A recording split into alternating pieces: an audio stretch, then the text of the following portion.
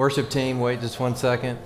Have you ever had a time where you just were, really hot day, and you just got in and you barely could make it to the next glass of water? They have been the water that we've needed for about 7 years, so thanks, Allison. Okay.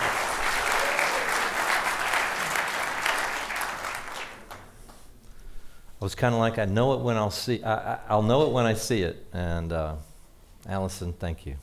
That was awesome, huh? Felt like kind of church. Felt like church a little bit. Well, she did such a beautiful job praying. I don't even know if I'm going to need to do much, but I'll do a little shout out to Jesus this morning. Jesus, we need your help. We need your guidance. Lord, this is completely and utterly you. It's your word. John 1:1, in the beginning was the Word, and the Word was with God, and the Word was God. And then John 1:14, and the Word became flesh and dwelled among us. Jesus, you are the Word. When we're studying this, we're not just studying a historical document, Lord, we're studying the very character, the nature, the plans, the beauty of who you are. Lord, help us understand that this morning. Let us just get a glimpse of who you are. Just a glimpse. Lord, I'm convinced that everybody here can get a different view. We don't all have the same takeaway, but you can speak to each one of us individually this morning through your word. In Jesus' name, amen. Amen. Has anybody been aware that when you look up on the mountains, it feels a little bit maybe like you should be skiing or you're in the Swiss Alps or something? Every time Laura and I, we live on the other side, more near where the property is, and it's not really until you get all the way around, and sometimes my life contains me back there, and it's not till I actually come and head up Frank Sinatra, and then all of a sudden it hits me once I get to a certain point, and I go, where am I? I've had an out-of-body experience here. What I want you to recognize is that the entirety of the beginning of this season was them calling for a La Nina, which meant an incredibly dry, eventless, a little bit more bodies were going to surface from the mafia and the lakes and all that kind of thing, and Lake Mead and what all these things are happening. More boats were going to emerge, who knows what, going down and down and down. And it just reminded me that, we have not the even ability within just a few months to prognosticate about what may happen out over, somewhere out in the Pacific.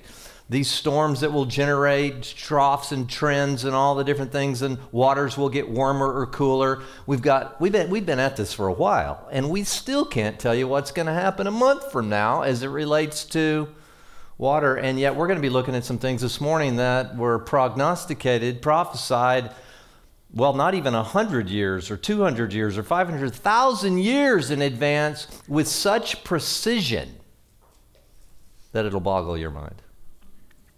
But we're going to start with a story that I think many people through the years, if they've read it, and again, what we try to do here at CRD is dig in. Lord, speak to us. There's got to be something. There's more layers than maybe we first imagined that there might be in some of these stories and some of these parables. And so if we can dig deeply, we're going to come out with something that's going to shake our world, it's going to challenge us, but that's going to give us life. Do you believe that? Jesus said, I came to give life, but even more abundant life than you can imagine. Now, that's either true or it's not true. Sometimes we think, well, I like Jesus for these particular things in my life, but I think I might unfollow him in some of these areas. And yet he said the whole program, which he called the kingdom of God, the rule and the reign of God in the hearts and the lives of men and women, would in fact lead to life. That's either true or it's not true. So are you ready? Exodus. I'm only off by about 1,500 years. Okay, Luke chapter 17, verse 11. It's a story many of you may have heard before, and I think usually the takeaway is hey, we should be thankful. We should go back and say, thanks, God. We really appreciate you acting in our lives. But I think we're missing something if we just see it. It certainly deals with gratitude, but it's so much more. The 10 leprous men. Verse 11. While Jesus, or he, was on the way to Jerusalem, he was passing between Samaria and Galilee. Okay, so he was up north. He was headed to Jerusalem on this journey. It would have been a multi-day walk for them. If you're in a big bus like I am when I'm in Israel, many of you have probably been with me to Israel, it doesn't take much, but it'll take you half an hour to get from kind of the Galilee area down to, wherever you need to get to. And then you go a little further south and you get to the Dead Sea, and that's usually the program we take. Now, they would take that journey, but there's always this, and today it's the West Bank. And we hear a lot about that recently. If you pay any attention to your television, lots going on in the West Bank. This Palestinian-Israeli conflict that's been going since really 1948 when Israel became a nation again. So that's where he was headed. He was between Samaria, modern day, and again, West Bank-ish today, and the very northern part where the Sea of Galilee is. As he entered a village, we're not told which one, 10 leprous men stood at a distance. Now, first of all, why would they stand at a distance? Because they weren't allowed to not stand at a distance. They were leprous. They could stand together, but they were relegated to a life of really a difficult place to be. They had to stay away from folks, and anytime they would get close, leprosy, or whatever they would cry out. What a horrible life. What a horrible life to feel that you're so distanced from all the rest of humanity. Now remember, they stood at a distance. This is going to inform us in multiple ways of life in the 21st century. It is my contention that there are many men and women right here in this valley that feel, in fact, leprosy often is a picture, figuratively, of sin. Often we get that in the scriptures. And they feel, because of what they know goes on inside their minds and their hearts, they stay far away from anything that has to do with, what they would just maybe perceive as religion. And then they will actively, because of something psychologists call cognitive dissonance, they will work actively to try and distance themselves in other ways. They're not only physically distanced, but then they can even go into all kinds of camps. I'm an atheist. I don't believe in this. I don't like that. I don't like what happened on January 6th, because those were all Christians that came up and got against the Capitol, which is certainly not the case. But that's the narrative that's played out. And we see that over and over and over. People functionally feel distanced from God because they feel different things. Now, they may have lived in this world for so long that they don't even see the distinction. They just may say, there is no God because I've just kind of always believed that. But a lot of times that starts because they feel alienated from whatever that divine mind might be out there. Well, they met him and they raised their voices and they said this, "Jesus, Master, have mercy on us." Now that's interesting to me because they at least see him as a master of some type. Now, would that be the master of the cosmos, the very creator of all things? As Paul told the Colossians, all things have been created by him and for him and through him. Did they recognize him as that kind of master? Or maybe just they had heard the stories about his healing power and he was maybe a pretty popular because crowds were following him. Who is this guy? Well, we'll call him master. And they had heard that, who knows? They had heard that he had healing power. So master, but did they really understand the full scope of who he was? I would have to say no, based on the rest of the story. When he saw them, he said to them, "Go and show yourselves to the priests." In other words, there's always an action step with Jesus. A lot of times you can think, I'll just kind of stay from a distance, maybe give some mental assent to some kind of orthodox principle or some kind of something out there. But with Jesus, there's always something that's involved in belief. Go do something. And we even see that kind of thing in the Old Testament. Remember Naaman that came down and he said, "Go, wash yourself 7 different times in the Jordan." He was like, "Are you kidding me? I came all the way down here to bathe in that piddly little river, creek bed thing down there. Are you kidding me?" He was really offended, but he did. And he was healed. Something similar to that is happening here. There's always an action step in your life. If you've been distanced from God, distanced from Jesus, And now there's an action step, some step of faith that's necessary. And as they were going, they were cleansed. Can you imagine that? I mean, let's just stop for a minute. Sometimes you read these stories. I mean, I get pretty exuberant when I maybe have, I remember with my foot issue, many of you know that. And sometimes they'd wheel me up here in a wheelchair at various times. That was pretty, I don't know, I felt so, Not did I only feel bad, I felt embarrassed and everything else. And half the time I was on crutches and half the, I was in the hospital and this and that. I just felt such, I don't know. But that was nothing compared to leprosy. I mean, try to get that in your head.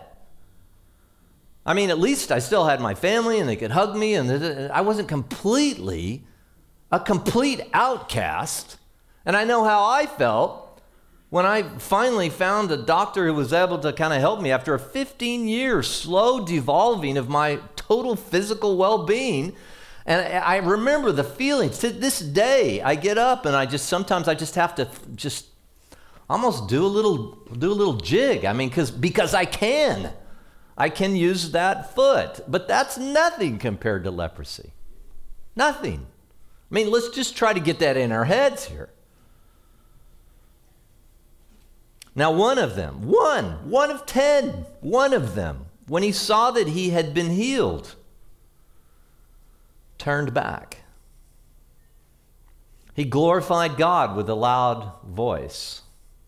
And he fell on his face at his feet, giving thanks. Now, I think if you remember the story, we're trying to recount it, you'd probably say he went back and said thank you. But there was more involved in here. First of all, he turned back from the rest of his guys. I mean, he wasn't even doing what Jesus told him, go show yourself to the priest. But they were cleansed on the way. I still wonder whether or not they got all the way to the priest. Did the other 9 ever get all the way to the priest? I don't know. Because they were healed on the way. They got what they wanted. They came for a miracle. They came for something. They got what they wanted, and they probably just ran home. And I can't imagine what that would have looked like. But one came all the way back. Remember, just a few minutes before, he was standing at a distance. He didn't have to do that anymore. This is a picture of salvation of sorts, isn't it? He was cleansed. And he came back and he fell at his feet and he worshiped and he glorified God and he thanked him. I mean, there was a lot involved here. I mean, imagine, you'd kind of freak out if I got up here and just, Allison was coming off and I fell at her feet and I began to, that was incredible worship. Thank you. So, fell at her feet. I mean, you say, that's a little bit much, Jeff. I mean, come on. Was it?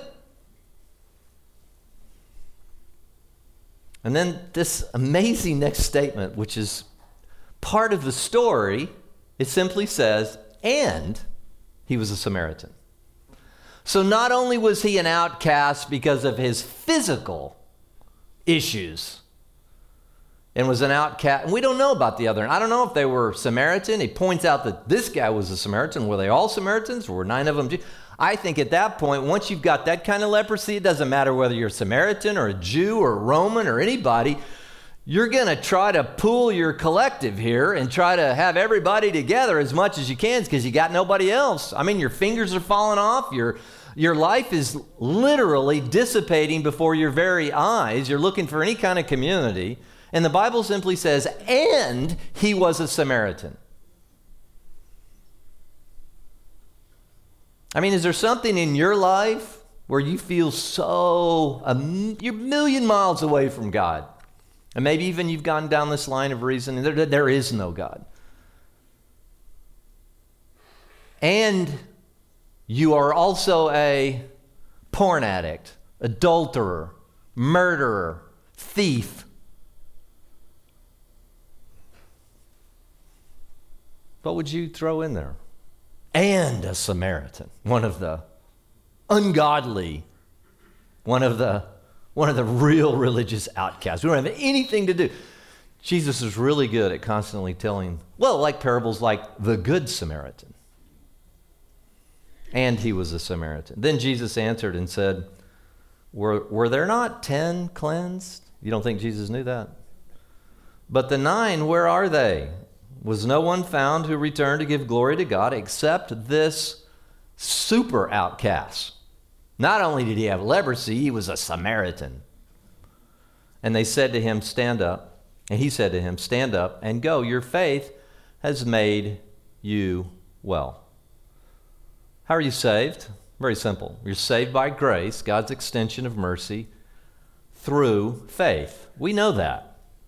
There's nothing added to that. You are cleansed through the blood of Jesus. We'll see that at the end of the sermon today. We'll take communion. That's the blood. But then what happens? If you really fully understand, there is no way you don't turn around and go back and fall at the feet of Jesus. You know, my sense is that there are so many in this culture, even today, that will take this Bible and they have verses that they know.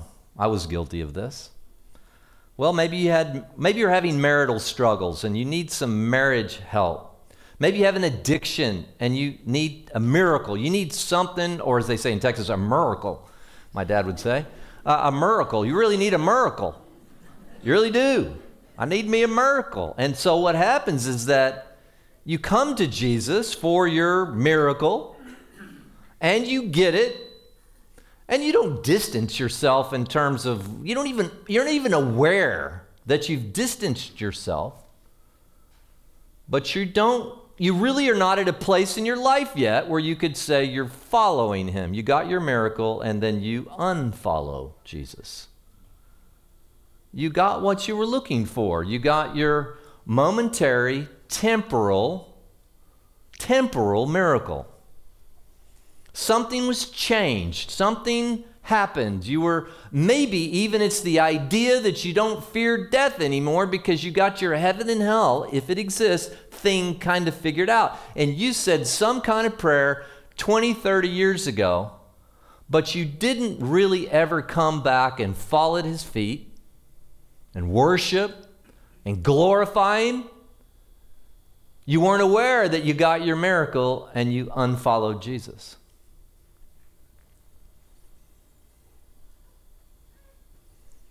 Now I want to go down and look, as I was working through this week, Lord, speak to me. What are you trying to communicate? Why is this in the Bible? Just that we're supposed to thank you? You know, you can read this, I'm going to make sure and thank him. Thank you, Jesus, and then you fill in the blanks. Changing my life, making me not have a fear of death, securing my eternal future, giving me a community. I mean, there are all kinds of things, a million things you could thank him for. But you fall at his feet. You know, I think one of the core values at Church at the Red Door is that we would look Jesus in the eyes and say, I want to learn to do life like you want me to do life. I want to learn what kingdom life looks like. I want to, as Jesus said, in John chapter 15, those who abide in my word, those who keep my commandments. He gives you, okay, these now are those who love me. And his commandments, they're not burdensome, but they are spirit-led. We're not bound by the legal law. As I was telling a group of men this week, I don't have to go back to Leviticus and see what happens when somebody falls into adultery and what size stone should I use outside in the parking lot to stone those people. We're not under the law anymore. We're under grace, but we're also not just under grace. Grace involves the Spirit. We lead a Spirit-led life. We expect the supernatural, but we also expect ongoing, daily, weekly, monthly, annually commands from Jesus to tell us how we should live. And how do we know that? We can't know that if we've unfollowed him. We have to be there at his feet, daily bread. We have to be in community. Jesus speaks to me through you. Jesus speaks to me, hopefully, to you through me at various points, through each other. We need this entirety of the concept of a community, which we call church, the church. Jesus died to inaugurate the temple, which is people, living stones. And when we do that, we can hear his voice more clearly, and we can follow him. We can truly follow the King of the universe.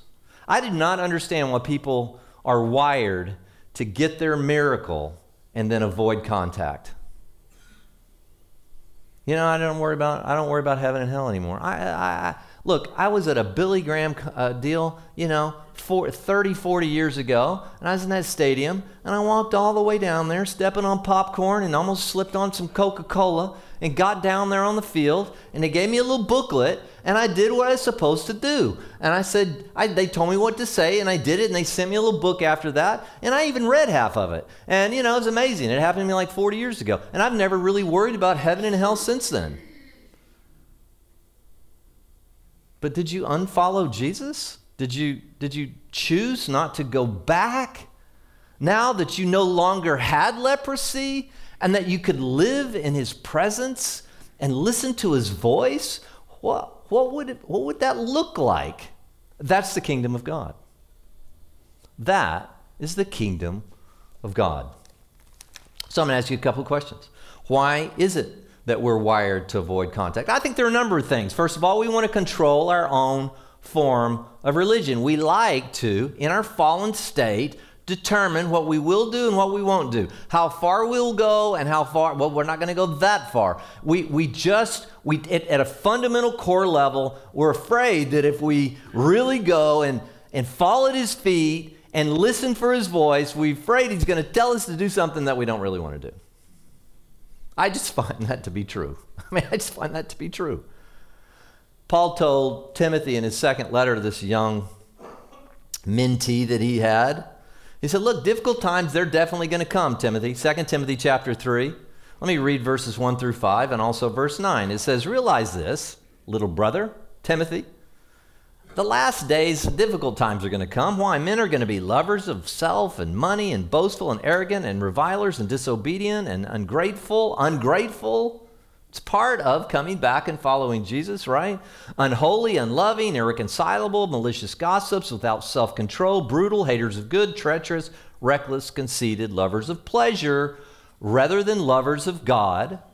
Okay, you're like, man, that's a list. But they're going to hold to a form of godliness, although they have denied its power. Avoid people like that. Avoid unfollowers. If you're going to hang with people, hang with the leper who went back and fell at his feet. Not just with somebody who holds to a form of godliness that they themselves have crafted. It's shocking to say, well, how do I know if I've crafted my own religion of sorts? Because I love Jesus. I think about Jesus. I really do. I don't have any problem with Jesus. The question really comes, and Jesus made it clear. Those who are abiding in my word, these are my disciples. A disciple's a follower. If you're digging out what we're doing, maybe you're asleep here this morning, but if you're thinking deeply about what Jesus is saying, all the time ready to act when he speaks to you, then you're a follower.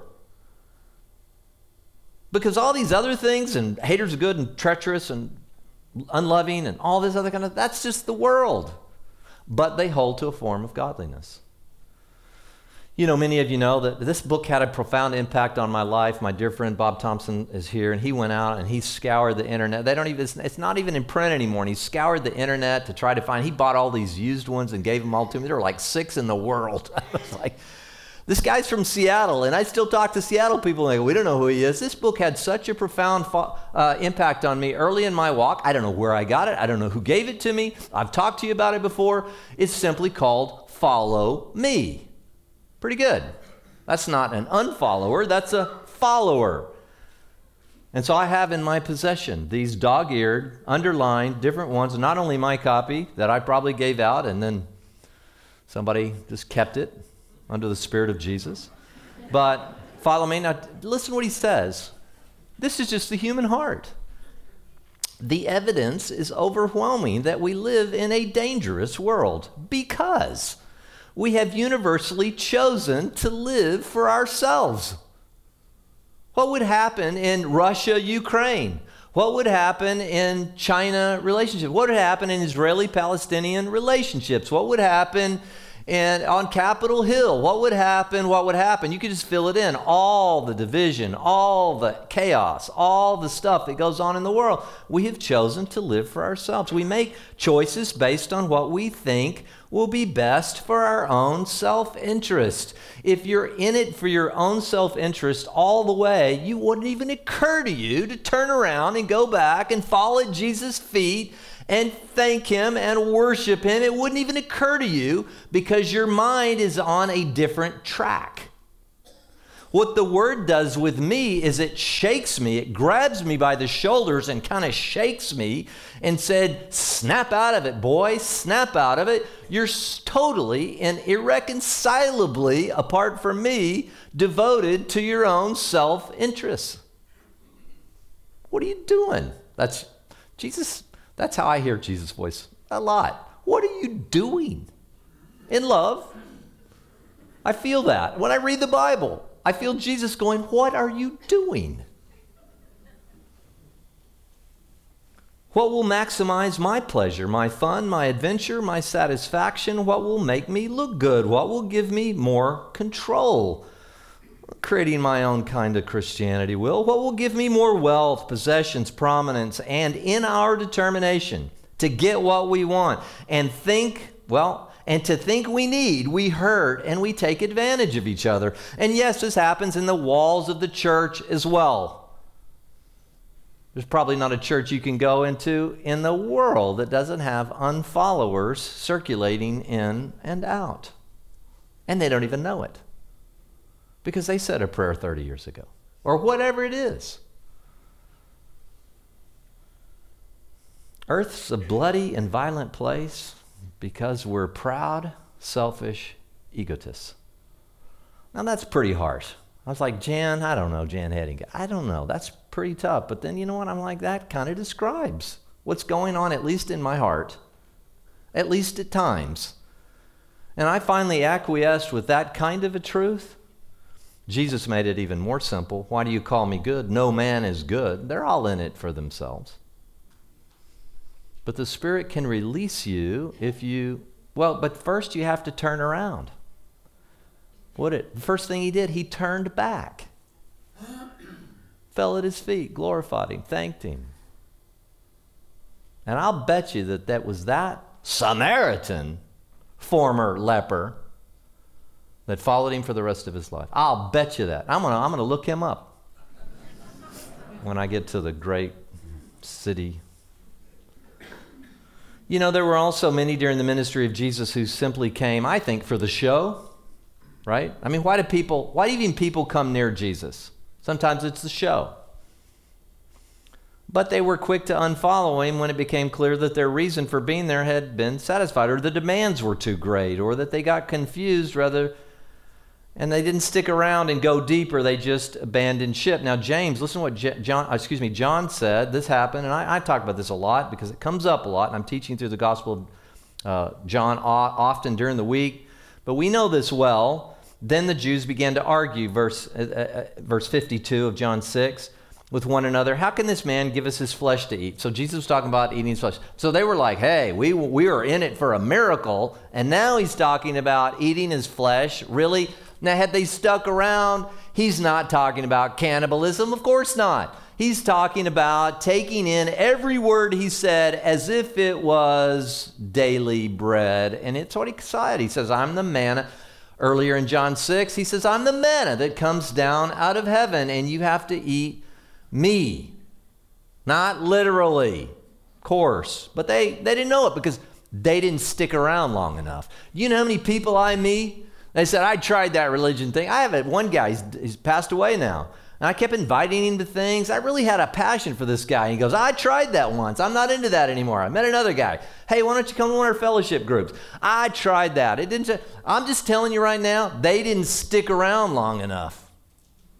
Maybe they got what they needed or got what they perceived that they needed that work into their own self-interest, and you can use Jesus for that purpose. But then they took off, but only one came back. Only one came back. Jesus said, truly, I say to you, unless you eat the flesh of the Son of Man and drink his blood, we don't have any life in yourselves. He who eats my flesh and drinks my blood has eternal life, and I'm going to raise him up on the last day. My flesh, well, that's true food, and my blood is true drink.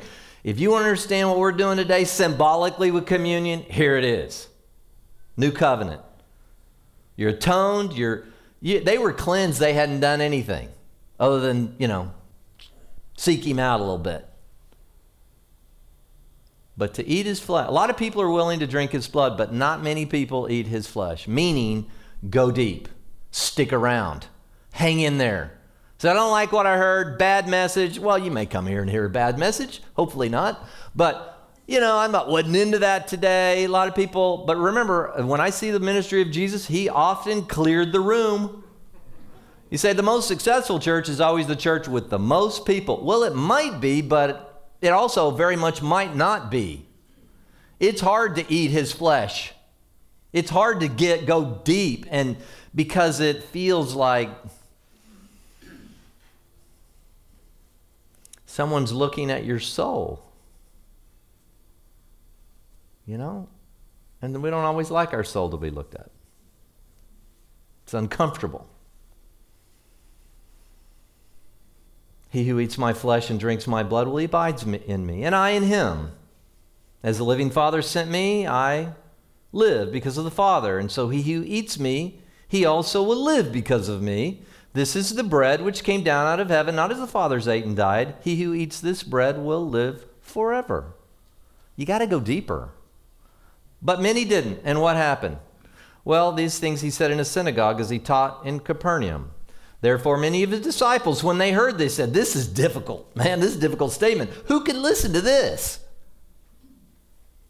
But Jesus, conscious that his disciples grumbled, said to them, does this cause you to stumble, that this is difficult? What then if you see the Son of Man ascending where he was before? It is the Spirit who gives life, and the flesh profits nothing. The words I have spoken to you, well, they are spirit, and they are life. But there are some of you who do not believe, for Jesus knew from the beginning who they were who did not believe and who it was that would betray him. And as he was saying that, for this reason I have said to you that no one can come to me unless it has been granted him from the Father. And then verse 66, as a result of this, and let me add parenthetically, not going deeper, not turning around and falling at his feet and glorifying him and worshiping him, as a result of that, many of his followers, disciples, that's what a disciple is, a follower, unfollowed him, withdrew, and were not walking with him anymore because they just got so far, but then they're like, that's just some really freaky teaching. I can't go there. That is, well, I'm going to go this far, but I'm not going to go crazy. That sounds like crazy business. And they left. I think we just sometimes love the world too much. That's what we saw in 2 Timothy 4. Verse 9 says, make every effort to come to me soon. For Demas, having loved this present world, well, he deserted me. He unfollowed me. Now, this is Paul, not Jesus. But in following Paul, certainly in the early stages, was akin to following Jesus. Because Paul had been chosen by God to give insight into, to unpack the Old Testament. Prophecies really is all he did. And even Peter said, some of the things he says are really hard to understand. Peter said that in his second letter. Some of the things Paul's teaching are hard to understand. But Peter didn't say, we should unfollow him. What they did is they said, we've got to go deeper. There's more to this story than first meets the eye. I wonder how many people, maybe you're watching on television this morning, all over the Coachella Valley, everybody has some kind of relationship with Jesus. He was a pretty interesting guy. I think if he can help you with your life. I rarely meet somebody that goes, I hate Jesus. I despise him. I first rarely meet them. You have some opinion formulated regarding Jesus. My challenge to you today is to go deeper. Don't be surfacely. Don't unfollow him because it's hard to understand. Look, what's so difficult, especially about teaching the word, is that let's take a fellowship group. And I've done this with men and women, but mostly men. through the years, the last multiple decades, you sit down and maybe you have a group of 30 men in the room. And you know that some don't believe at all. You know that some are just kicking the tires. Some are believing, but they're brand new. And then others may be walking with him for 50 years in a very significant way. And then you get somebody new and you go, well, now we have to go back and start all over again. Start from the beginning. Why is it so important to start from the beginning with somebody? Because a lot of times you're teaching here and then all of a sudden you're saying something and somebody's been following him for 50 years. It's like, oh, I've never really seen that in the scripture. That's pretty cool. And all the new infant person doing over here is just going like the Matrix, and they're dodging it like those bullets, And it's like, my God, I have no idea what he's talking about. It's so hard to both speak to somebody who's been following him for 50 years and barely just stuck his toe in. It's so hard to do. And yet that's our task as the church. Maybe you're here and you know nothing. Hang in there. I didn't understand anything he was talking about. Hang in there. What Jesus just said doesn't make any sense to me. Hang in there. Fall at his feet. Stay there. And when he moves, you move. He was the cloud by day. He was the fire by night. When that cloud moves, pack up camp, you move. When that fire by night begins to shift and move that way, you pack up your stuff. You don't turn around and look. You follow him. If you want life. If you want life. And lastly, I just think we don't understand. People just don't understand. Why? Because they don't eat his flesh. Church at the Red Door will always be a content-driven church. I'm never going to preach for 20 minutes. And everybody said, oh. I can't do it in 20 minutes. I can't do an introduction in 20 minutes. This is usually 45 to 50 minutes. That's what you're going to get on Sunday. But this is not your only eating. I want you to eat every day. Be involved in a group. Be involved in Rooted. Be involved in a discipleship group. Be involved in a fellowship group. Do your own study. Eat his flesh. Give us this day our daily flesh. Bread. Manna. Hang in there. Stick it out. Because you know what? You'll start understanding things that you didn't understand a year ago, 5 years. Anybody had that experience? 5 years ago, you didn't understand it, but you're starting to understand. Raise your hand if you've had that kind of linear progression. Look around you. About half of you are telling the truth. It's amazing. It's amazing. So now catch this. Now get this. All these lepers, all of them called him master, right? But again, let's revisit that. One turned back. One worshiped. One fell at his feet. One thanked him. And he was a Samaritan. Now here's the question. Is it even possible to come close? I mean, we have to answer that question. Because some of you are still thinking, I'm a raging alcoholic. I mean, there might be somebody watching here that slept with somebody that you didn't know last night, and you don't even know their name. And you might be flipping through the station, and you come across this, and you're like, I can't go. I can't get close to that guy. Well, yes and no. First, the no. I'm going to take you back to Exodus chapter 19. God says, you don't understand how holy I am. Moses, you set up some boundaries here. So he was on Mount Sinai. If you remember, they came out of Egypt. They went through the Red Sea, which is a picture of their baptism of sorts. Then they went into the wilderness. And in the wilderness, they go to Mount Sinai. And on Mount Sinai, what happened? God comes down, peals of thunder, flashing, And God says, Moses, who is figuratively a type of Jesus, leading them out of Egypt, etc. We talk about that a lot in here because it's one of the major patterns in Scripture. And God says, be careful. Verse 12 of Exodus 19, you shall set bounds for the people all around, saying, beware that you do not go up on the mountain or touch the border of it. Whoever touches the mountain will be put to death. Can you come close? No. Because Mount Sinai represented, what? The law, the Sinai covenant or the Mosaic covenant.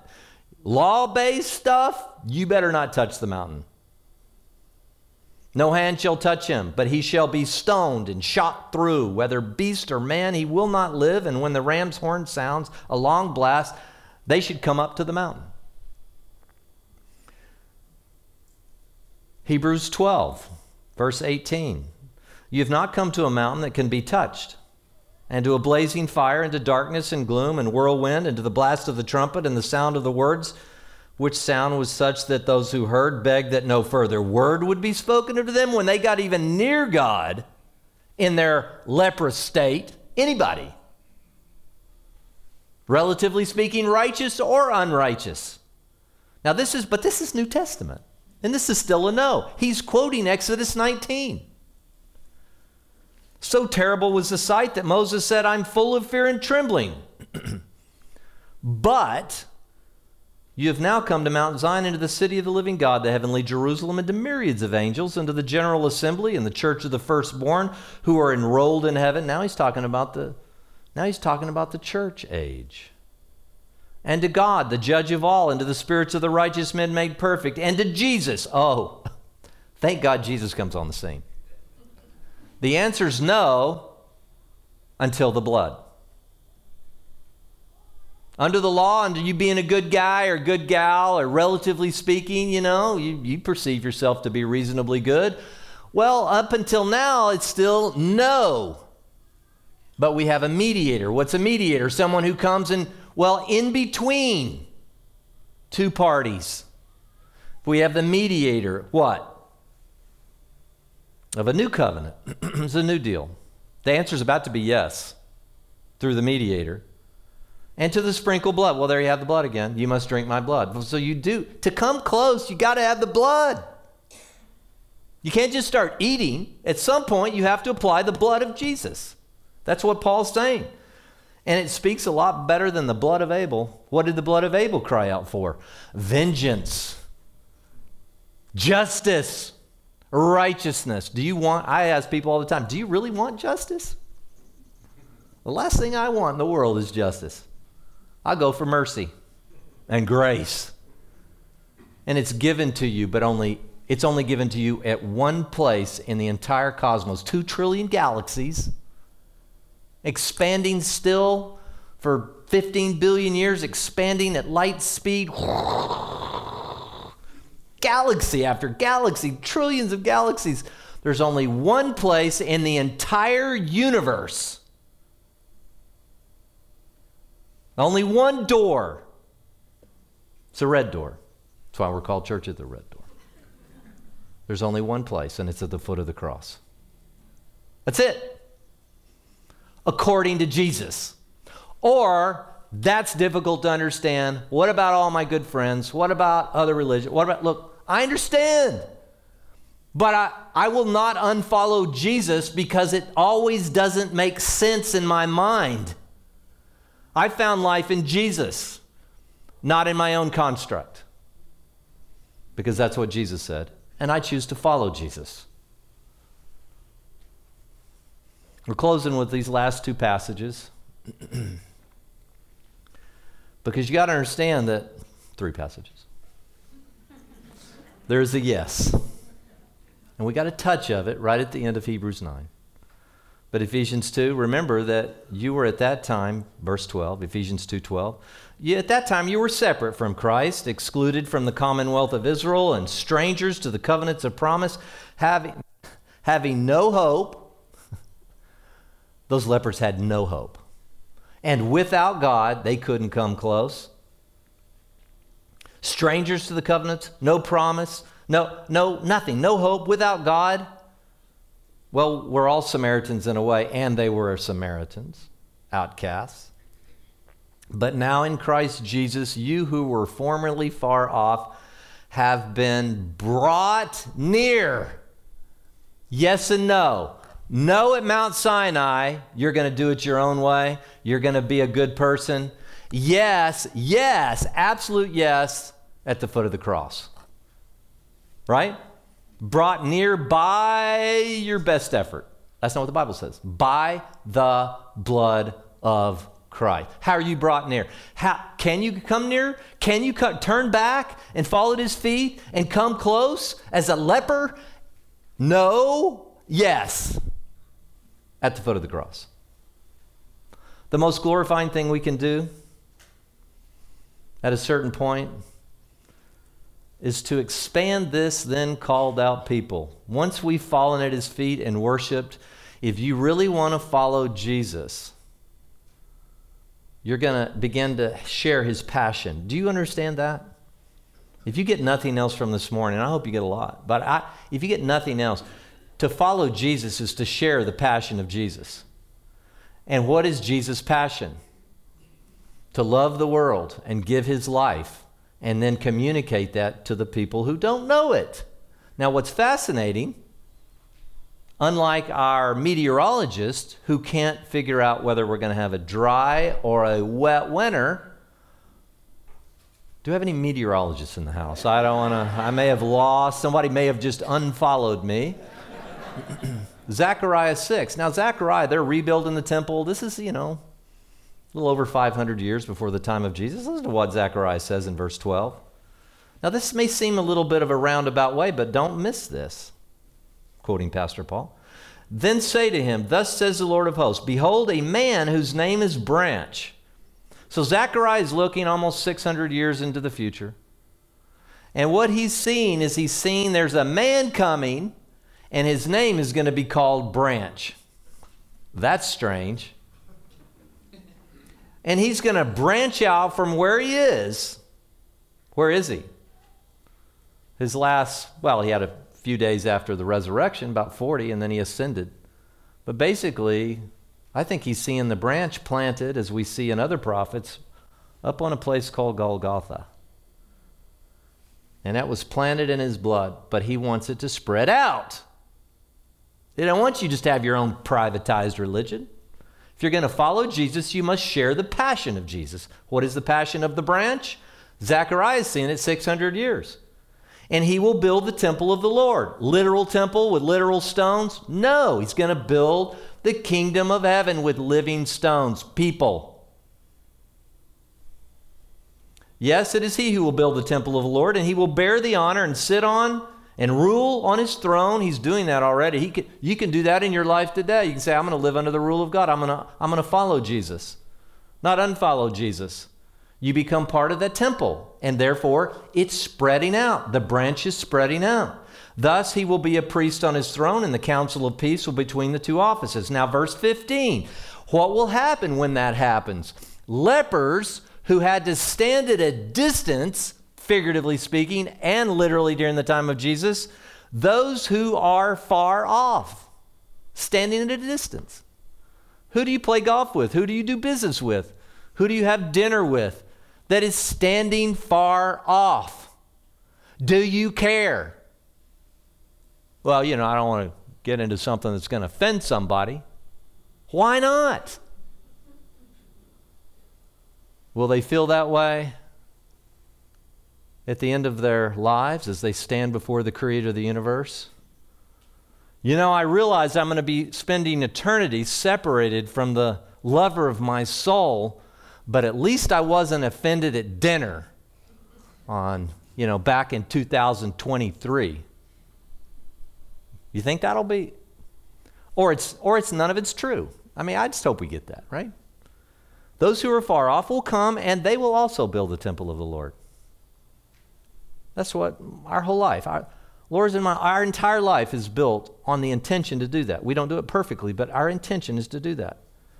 And you will know the Lord of hosts has sent me, and it will take place if you completely obey. That's fascinating to me. Branch, temple, growth, those who are standing at a distance, those who are far, far away, they're going to come. A number of you were around. I know we've had some turnover, and COVID was all, our church totally changed. The dynamics of our church changed in many ways, but the culture didn't change. But way back in the day, Constance Best did a great job, and we did that Field of Dreams. Raise your hand if you were part of that, right? So there were some of you here. Remember that? I just got so much. I said, that's a parable. That's a modern day parable in my view. So we went and rented out a big theater, had about 250 seats, and we played it. And I said, but I need to stop it every few minutes, and every 10 minutes. I stopped about 4 times, not the whole time. And I would explain how this is a parable. But at the end, they built the field of dreams, which in my view, parabolically, was a picture of the kingdom of God. And then you looked out, and what was the last scene? It was darkening. They kept the field in Iowa, saddlebags, right? With an Iowa field there, and it was getting dark, and the lights came on.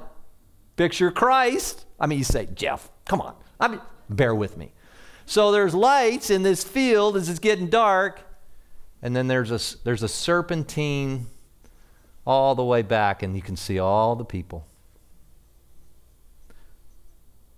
streaming toward that field. Do you remember the movie? If you haven't seen it, wait, we'll do it again. Should we do it again? We should do that again, because that was powerful, if I do say so myself.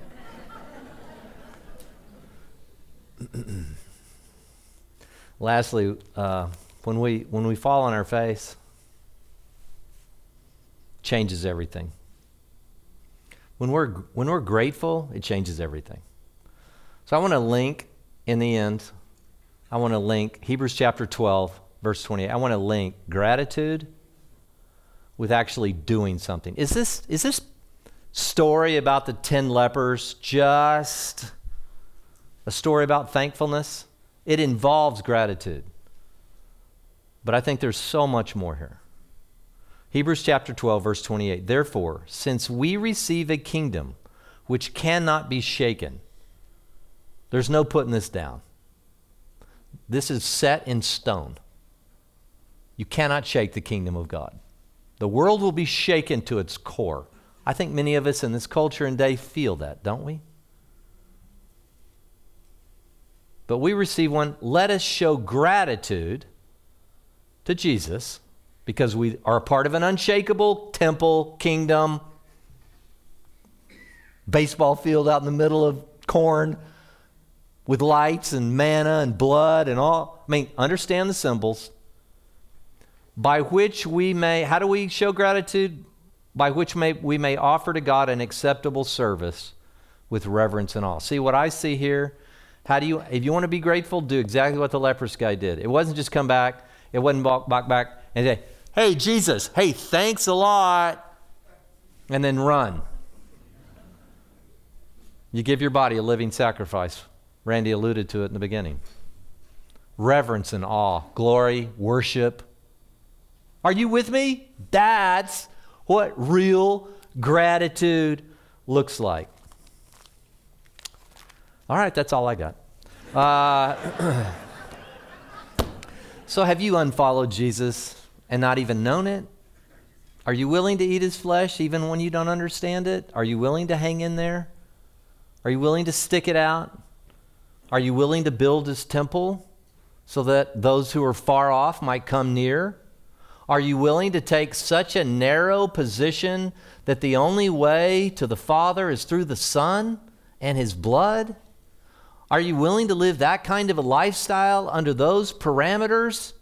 Or will you create your own religion and call it whatever you want to call it? You can call it Christianity, you can call it whatever you want.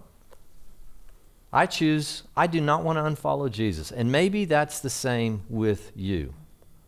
Tell him, Jesus, I've unfollowed you, and I didn't even realize it. I'm doing my own thing. And it's evident because I'm not eating your flesh. I choose to follow you. Amen.